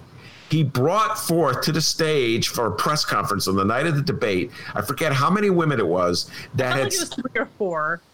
Whatever it was, who claimed that Bill Clinton had sexually harassed them. One woman claimed he raped her, and it just like really put a halt to so much of the opposition to him, and it enabled Republicans to say, Democrats, this is your guy. So don't act like you're all holy on this subject when you support Clinton. And ever since then, Rummana, I can tell you, I have a lot of issues with Bill Clinton appearing at things. I know he gets invited. He was at Aretha's funeral. He spoke there. He was at the John Lewis. So it's like, well, he's an ex-president, Ben. It adds so much to it. But I don't know. I'm struggling with this. What are your personal feelings about this? Yeah, I mean, I think a lot of people have talked about Bill Clinton in the recent years, especially when Monica Lewinsky's life, that was a scandal that, was about to, unravel his presidency, but didn't. But that was a one incident, or the allegations, well, we know what happened there, but it wasn't an allegation. But, the sexual harassment stuff we heard about a lot during Bill Clinton's presidency, and we heard it before when he was running, but people kind of dismissed a lot of those allegations. I think we're at an age now, especially with Me Too, those allegations aren't going to be dismissed. So I don't know. I think people do kind of step back and look back. I think a lot of people, especially women, are thinking a lot about, how Bill Clinton gets to get away with a lot of the allegations that were set forth against him. I don't know. He makes like $20,000 like every speech that he makes. I think he's just seen as this lovable character, and not to say that he's not this smart guy. And he's, a lot of people say he's very charismatic. I remember when he was president, people would say that he does have the charisma. I've seen him, I've been in presence of him when he's given a speech or just like came off like, Air Force One, and he does kind of have that aura for him. But I don't know. I think people are going to talk about him a little more in the next coming days. I think the Jeffrey Epstein case and the allegations and the paperwork that's coming out on him, the more his name comes out, I think the more he's going to have to start to answer for himself. I think he's kind of been given a pass all these decades, and I think the the world has changed. It shouldn't have been that way, but I think people are asking more questions when it comes to allegations of sexual harassment, or I think if the Monica Lewinsky situation happened now, things would have been a lot different. I think a lot of Democrats would have spoken up more than they did back then. Well, it's there's some parallels between what went down with Monica Lewinsky, what I see happening in Illinois here with Madigan.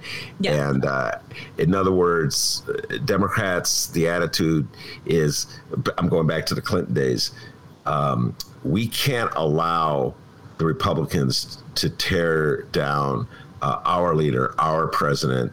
We have to remain loyal to our president. I remember, I know many Democrats who felt this way, would just get passionate about it. They get caught up in the actual fight as opposed to looking, at what he was accused of. I have a confession to make. I was that way back in 1998 or whatever it was, 1999, whenever that was going down. Most people were. They said, that's his personal life. That shouldn't affect the presidency. Wasn't that what people would say? Yeah, they would say you should. Okay, the issue was that he lied.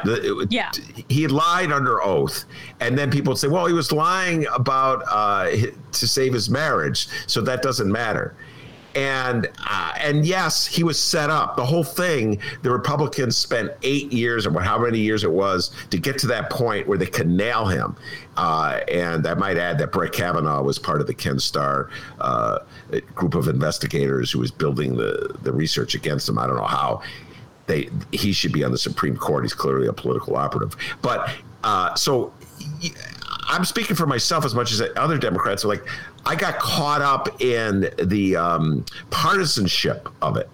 I lost track of the issue. A lot of people did. I remember at the time when it happened, a lot of people started quoting Europeans and how like the French wouldn't care about something like this, and how unsophisticated we Americans were. And they talked about our, being puritanical. And I remember I just remember, I just thought the questions and all that stuff. I mean, I remember watching the impeachment hearings and Bill Clinton, and it was kind of like a circus at the time, I would say. It was just interesting. And I've been following, once in a while I listen to Monica Lewinsky, or there's articles that come out about her, and it kind of it destroyed her life, that incident. And I think as a woman, a lot of women do talk about how he was able to be scot-free from that incident. And if you really think about this is a workplace thing, and he was her superior, and whatever happened shouldn't have happened. And, people do bring out those power dynamics that were between them, and how he's been able to go on with his life and kind of blossom even after his presidency, while she kind of, she talked, I remember reading an article where she said that she goes she wanted to get married and have kids. She isn't married, and she could get married, but she was just saying what guy's going to take me home to their parents? Oh my God. I'm always going to be that woman that, was part of the scandal. So I thought that was really sad when I read that interview with her. I'll go one step. I would put Bill Clinton in the Trump category in this regard. So Bill Clinton, because of his inability to have any kind of self-control, put the Democratic Party in a situation where they had to throw away all their supposed values about how men treat women, how an employer treats an employee, to defend him. He walked away, emerged from the presidency, went on and made a fortune, as you pointed out, giving speeches, has this worldwide prominence, gets to be a featured speaker at eulogies of great Americans like Aretha Franklin and John Lewis. And it's like he's still up to his eyebrows in evil doings with Jeff Epstein, and he's still playing those Bill Clinton games where he's denying it in such a cagey way that he's not really. It's like he learned nothing, Rummana. It's as though there were no consequences for his behavior. Yeah, he continued doing it. for sure. I think people just think that he's this charming guy and he gets to get away from it. That's the way I've seen it, right? He's Bubba, right? So, Yeah. I mean, that's what people like see him as, good old Bubba. And, that's just Bubba. But I do think this, the latest that we're seeing on I saw his name trending on Twitter right before I went to bed yesterday. And I don't think this is the last that we've heard about his name in connection with Jeffrey Epstein. So I think we're going to see more in the next few days or weeks. All right. Well, let me just do a tease for the interview that's going to happen next week. Leonard Goodman has a whole bunch of theories about the prosecution of Ghislaine Maxwell, at Jeffrey Epstein's procurer, if you will, and how it's aimed at Trump as opposed to Clinton. So we'll be taking that deep dive with him next week. All right, let's move on. Oh, by the way, George Bush.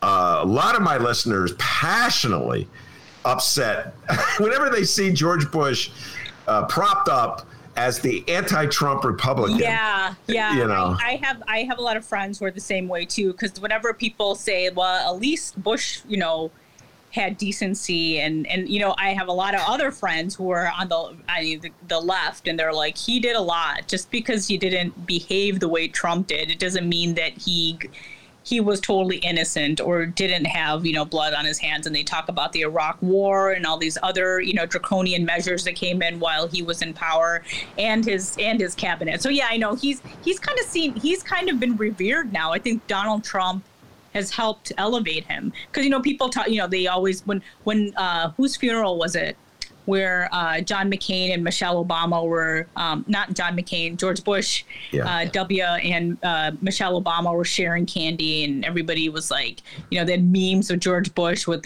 his covering his head with his umbrella. So he's kind of turned into this cute and cuddly character after Donald Trump has gotten into office. But there are very loud voices of people that you hear whenever people talk about George Bush that like chime in and say, well, not so fast. He wasn't as great as you think he is. But I think it has helped his image a lot. Yeah. Because Trump is so bad, he can't help but look good. But no, I'm with my listeners. I have some issues. Listen, if it's going to help defeat Donald Trump, I'll put up with it, I suppose. You know what I'm saying? If contrasting George Bush's relative civility in matters like the funeral of a civil rights leader, as opposed to Donald Trump's like clear hostility to everything that John Lewis represents, and his defiant reluctance to show up, like where he lets everybody know, I'm not going. I'm not. So if that contrast helps defeat Donald Trump, I can put up with it. But I got a lot of issues with George Bush showing up at these. Well, I still got to watch Obama's eulogy, because I'm assuming that was great, because he's just a great speaker. Yeah, it was a masterwork.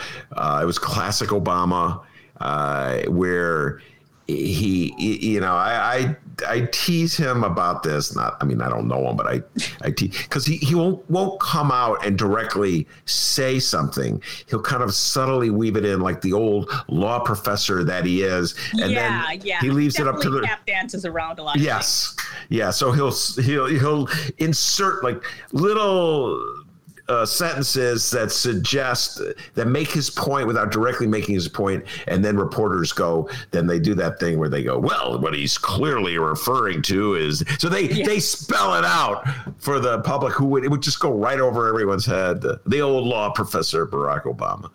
All right, right-wing snowflakes. This is my obsession. I wrote about it last week's Reader.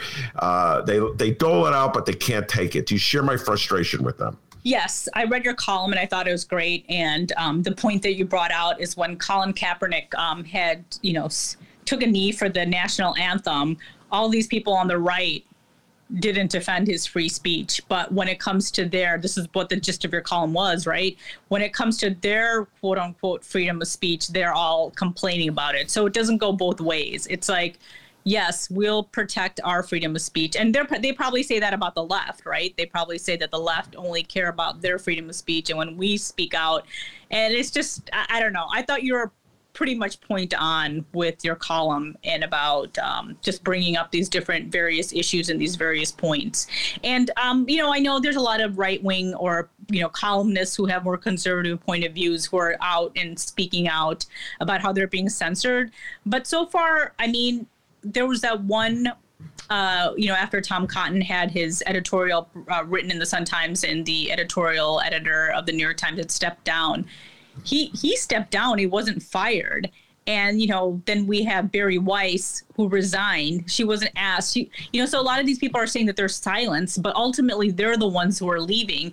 And they're not, nobody's taking away their free speech. I think the point is that they're being challenged for the first time in their life, or they're being challenged by a lot of voices instead of one letter to the editor that comes out. They're having a collective, challenge by a lot of people. So I think that's what's scaring, a lot of these individuals who are complaining about their freedom of speech being taken away, because so far nobody's freedom of speech has been taken away. It's that whole thing like with Gone with the Wind when HBO Max, and it was HBO Max, Ben, took away Gone with the Wind for a little bit and brought it back with a disclaimer. Yeah. People are like, oh, you're censoring movies, but you aren't, because if you really want to watch Gone with the Wind, you can watch it. I just actually got a copy of Gone with the Wind from my in-laws. Gave it to Mick last week when we went to my father-in-law's birthday. Mick told me I need to watch it. I've never seen it. He's like, I'm not saying he's like, it's just a time capsule. So I'm going to watch Gone with the Wind for the first time in my life. All right. Well, that's a good segue into your Rummana's recommendations. I've seen Gone with the Wind. I could not stand Gone with the Wind when I saw it. I saw Gone with the Wind back in the 60s, and it's just not my cup of tea.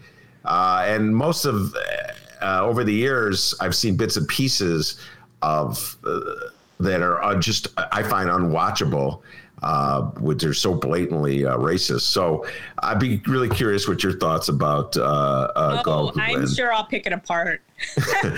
I'll be watching with Mick and be like, oh, whatever. Yeah, I'll tell you what, that is really that's love that you're going to watch Gone with the Wind because of Mick's recommendation. And just to let you know, it's true love. I have to watch. I told Mick that I'd watch the first Star Wars episode with him. This is not the first Star Wars with Mark Hamill. He got it from Netflix and he's had it for like 6 months. And I told him to watch it by himself. And he's like, I don't watch movies by myself. And I'm like, okay, I'll watch this with you. I never wanted to watch any of those prequels, but I told Mick I'd watch it with him this weekend. All right. So what's your recommendation for this weekend? That's the one movie I'm going to watch. I don't know if I have a recommendation. I would recommend that the book that you gave me in the mail, Vanishing Half. So thank you for that book.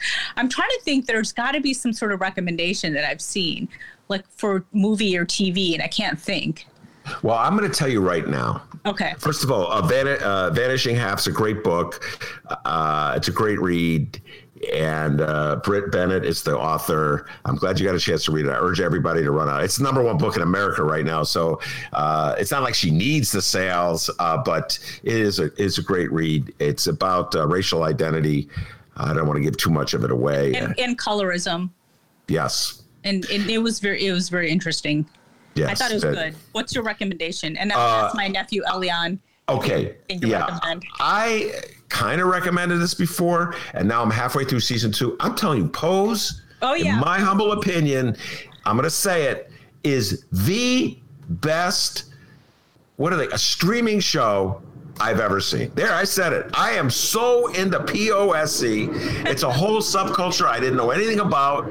I'm not going to pretend I knew about the underground trans subculture of the 1980s in New York City, mostly black and Latinos. But man, it is such a good movie. Billy Porter, the costumes, the music, the dance, the dialogue. Billy Porter, who plays the MC, it's so freaking good. So I urge everybody to run, don't walk, to watch Pose. I definitely have to check it out, because I don't know. I didn't see you as a Pose kind of guy. I never knew that you're into costumes and clothes. So now I gotta see like what you like about it. And I do trust you. I think you have pretty good taste, and we kind of like some of the same things. One thing I should say, I am going to recommend something that my mom is recommending to you. This is my mom's recommendation.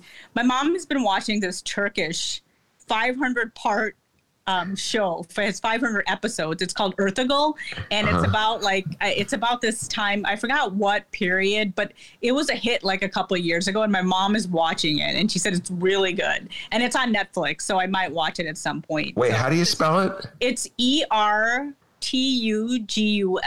Earthagle. And it's been a hit like all over the world. It's a Turkish series. And I remember reading about it 2 or 3 years ago, and it has like 500 episodes. So 500? That's yeah. God. My mom is halfway, but apparently it was a hit all over the world. So that was something I was like thinking about. I'm like, I think this pandemic is going to go on for a year. So I might have to sit down and watch something by myself sometimes when I'm, reading a book. But let me see if my nephew has any recommendations. Do you have any recommendations? No. He doesn't have any recommendations. Oh, after all that? Wait. Come on, man. Elliot. We've been waiting a half hour. You couldn't come up with one TikTok, something. I mean, we're live, Elian. He doesn't have any recommendations. He does like video games, so... You watch. 5 minutes after this, he's going to have like 20 recommendations. And then it'll be too late. I'm sorry. Yeah. No, we'll bring him on. He'll be a recurring guest on the Rummana Hussain. Rummana's nephew. Any more recommendations? Nope, still don't have any. How about a nice teacher that you liked, at school? I want to give a shout out to a teacher or something. Do you want to give a shout out to anyone? To my parents. To his parents. My sister, my older sister, and my brother-in-law. All right, this kid was raised the right way. All right, give a shout out to could have given a shout out to anybody in the universe. He gave a shout out to his parents. I like this kid. All right, Rummana, I want you to stay safe and sound and have a good weekend. You too. And we'll talk to you next week, all right? Bye, Dennis. Bye. Hey, nice haircut. It looks great. Thank you. Yes. For sure. All right. The great Rummana Hussain, Chicago Sun-Times editor, columnist, every week on the Ben Joravsky Show. Any updates for us, Steve, before we head out that door? Yeah, we got one here. Surprised Elian didn't give us any thoughts on his Uncle Mick. Yeah, man, threw Mick under the bus. He gave us... Poor kid is like, who's this weird guy? Oh, man. But you watch. I swear to God, I think did you say he's 10? I know 10-year-olds really well. In 5 minutes, he's going to have a million recommendations, okay? It's just going to pour forth. But at first, it was like a hubba-da. All right. Anyway. Real quick here, Frank was wondering on the live stream chat, if you can remember, I know you write stuff down. Hopefully you wrote this down. What's the name of that show Rummana's mom recommended again? Ertugul. Earthagle. I believe that's how you pronounce it. And 500 episodes. I'll give a first 3 or 4 a watch. Yeah. But I'm open to. I'm going to see Rummana's mom recommended. Check it out.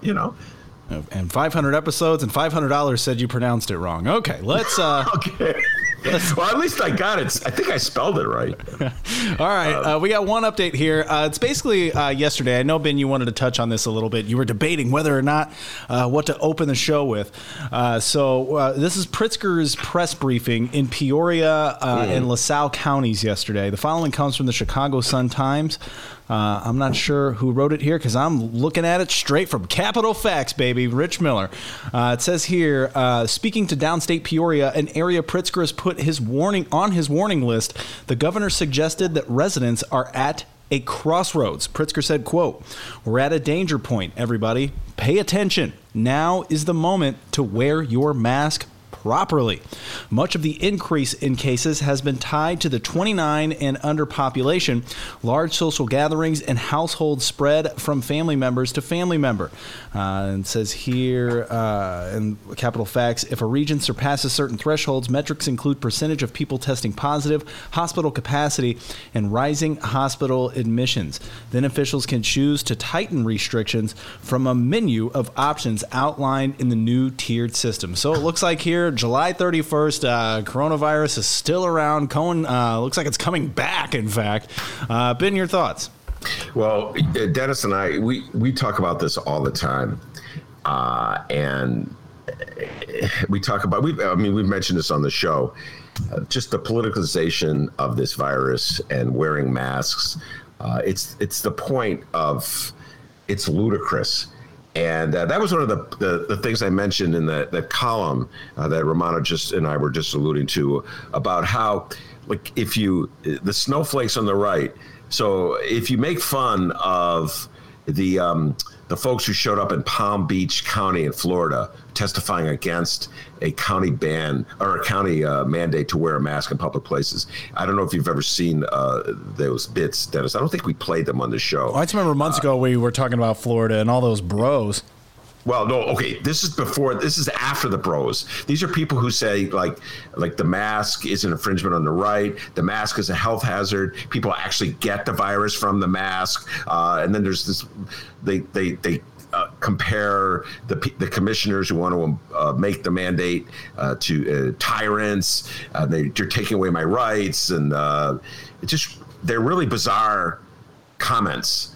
And the people look weird. Okay, but if you call them weird, the right says you're not being fair, you're an elitist, you're a snob, you think you're better than all these people. So it's that snowflake counterpunch. So the right is supposed to be able to criticize the left anytime it wants, but if the left just points out that someone sounds like they're out of their freaking mind down in Palm Beach, Florida, you're disrespectful. Wait, someone in Florida out of their mind? No, no. State. So I can't shake it in my head. The report that you came back with when you returned from your visit downstate at the week you spent there after your dad died. How many people aren't wearing masks? How people make fun of you for wearing masks? How there's this contempt at government for trying to suggest you should wear masks. Yeah, it was a lot like high school. Like Principal Pritzker said, "Put your mask on, screw him." And it was just very. Like I said, there was a gas station I went to, the same gas station. The first time I went in, nobody was wearing masks. The second day in a row I went in, everybody was wearing masks. So it's like very, I don't know, very weird. Inconsistent. And so the point is that I saw this in the article that you were just alluding to. 4 counties have been put at the warning level for risky behavior. LaSalle in North Central, Randolph in the Metro East region near St. Louis, which is your neck of the woods. Yes, it is. It's centrally located Peoria and Adams along the Mississippi River. So it's a source of dark humor for you and me to talk about how divided the country is. At the same time, it's kind of scary. You and I talk all the time about how this virus is going nowhere. We're going to be in the attic. We're going to be remote for the foreseeable future. We're not going back to our beloved little studio. Let's be honest. And it's probably until there's a vaccine, we're going to be dealing with this. And yet, I don't know, what is it? 35% of the country thinks it's a hoax. Thinks that masks can lead to you getting coronavirus. It's just like a form of insanity. And that's why, again, I'll repeat, I have sympathy for Pritzker because he has to deal with both parts of the state. It's not like Lori Lightfoot. Bless his heart. Yeah, Lori Lightfoot's Chicago's pretty much on board, more or less, and when she says something like, I'm going to take your car, seems like 75% of Chicago goes, yeah, right on. I won't just turn the car around. Oh, yeah. I'm going to shut it off. I'm going to kick you out, and I'm going to make you walk home. Hey, I needed a ride. Yeah. Has she said anything about Madigan yet? No? Just look it up, Dave. Wait, let me look. Nothing. She's so tough on that guy in the car. I thought for sure she'd be tough on Madigan. No? One more time, D. Look. No. Wait, let me look. Hold on. I won't just turn the car around. We heard that already. I'm going to shut it off. I'm going to kick you out, and I'm going to make you walk home. Yeah. All right. Well, I'm waiting for that toughness with Michael Madigan. All right. There. Anyway, so that's why I have a little more sympathy for Pritzker because he's got to go down to the Metro East area where people have the Pritzker sucks signs. And there are those downstate. It's not everybody that thinks Pritzker sucks and is not wearing masks. I have a handful of friends. I see it on Facebook a lot who are, very cautious, want to wear their masks, using their, brains. You know what I mean? So, let's just not throw them all in there. fair enough. You were telling me about was you? Yeah, about some bartender. I think it just happened. Very popular restaurant and bar in Alton, Illinois. I'll leave the name out. I'll just say it. Max Time Out. Apparently one of the bartenders got the test for COVID and then continued to work while waiting for the results, not wearing a mask, and then the results came out positive. So what do you do there? Wear a mask. That's what I would do there. That would be my advice to that bartender. But so it's the country is clearly divided, and I don't know. I try to, and they show with a little hope, but I don't see anybody out there with the potential to bridge this divide. Yeah, I feel like you and me, we've kind of been like, what is not locking yourself in your house for 4 months and not seeing anybody, and what is completely thinking it's a hoax? What's the middle ground? And I think my stepsister said it best. Shout out to Brooke. I mean, you don't listen, but shout out to Brooke. She said, I think the middle ground is using your brain. Nailed it. Good line. Nailed it. Hold on. Brooke doesn't listen? Hold on, Brooke. I don't want to hear any nonsense. Are you not listening? Well, she's not listening. How's she going to hear this? Oh, good point. That's a good point, D. I got to give you credit. That's a good point. Hey, hold on. The phone's ringing. Hold on. Wait 1 second. Hold on. Really? Wait a minute. Yeah. Hold on. Oh, it's Rummana's nephew with his list of recommendations. Finally. Better late than never. What's he got? No, I'm just kidding. Oh. Star Wars. I don't know. All right. That was just a bad joke. All right, D. So wait, hold on. I got a phone call. Hold on. Yeah? Really? It's Rummana's nephew. Hold on. He's calling me now. What's that? Okay. Dora the Explorer. Okay. Thank you very much. What if the kid hates it? What if the kid's listening right? I hate that. Oh, out of here. I hate that show. All right. All right, very good, D. And we want to remind everyone to check out this weekend's Benny J bonus interviews every weekend, available at both Chicago Sun-Times and Chicago Reader websites. We have journalist Jonathan Ballou, the Ben Joravsky Show debut of Jonathan Ballou. That's going to be on Saturday. On Sunday, it's another cannabis conversation with our good friend from the Chicago Reader, Lisa Solomon, and Joseph Friedman will be joining her. And on Monday, the return of our dear friends Lori Glenn and Juanita Irizarry of Friends of the Park. Guys, we have over 600 episodes of this program, all right? If you've listened to every single one of them, hey, hats off, you're amazing. Also, you're crazy, all right? Catch up. Help catch up. Brianna said she hasn't heard all of them, so, just catch up on the programs. If you've listened to the bonus interviews or there's something, just go look through the archive. We have so many episodes, over 500,000 downloads as well. We're looking at you, a million. We thank everyone for downloading and listening. It's been awesome. Even during quarantine, we're still getting downloads, Ben. Yeah, I love every download that we get. By the way, Diaz, I'm sitting here getting these updates.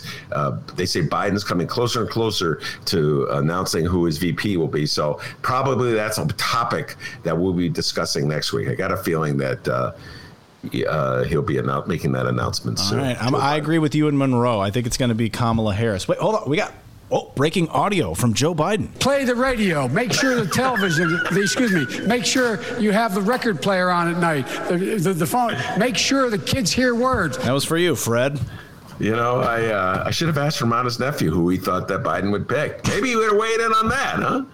All right, I want to thank Kelly Dora Cassidy. the Explorer, I think it is. Okay, for VP. I want to thank Kelly Cassidy. I want to thank Rummana Hussain for coming on the show. And, of course, I want to thank the man, the myth, the legend, the pride of joy of Alton, Illinois, without who show would not be possible, as Rummana and Kelly and Rummana's nephew can tell you. Back home in Alton, they call him Dora the Explorer. Oh, no one calls him. Dennis the Explorer. Dennis, give yourself a raise, take it out of petty cash. Have a good weekend, everybody.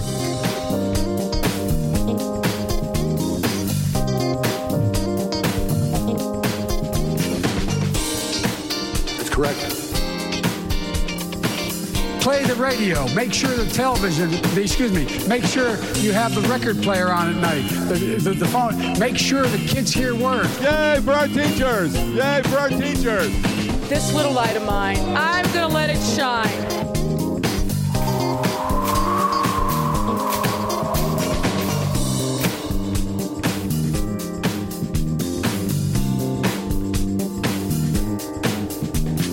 I won't just turn the car around.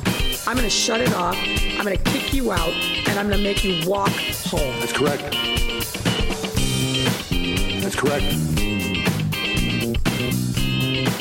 That's correct.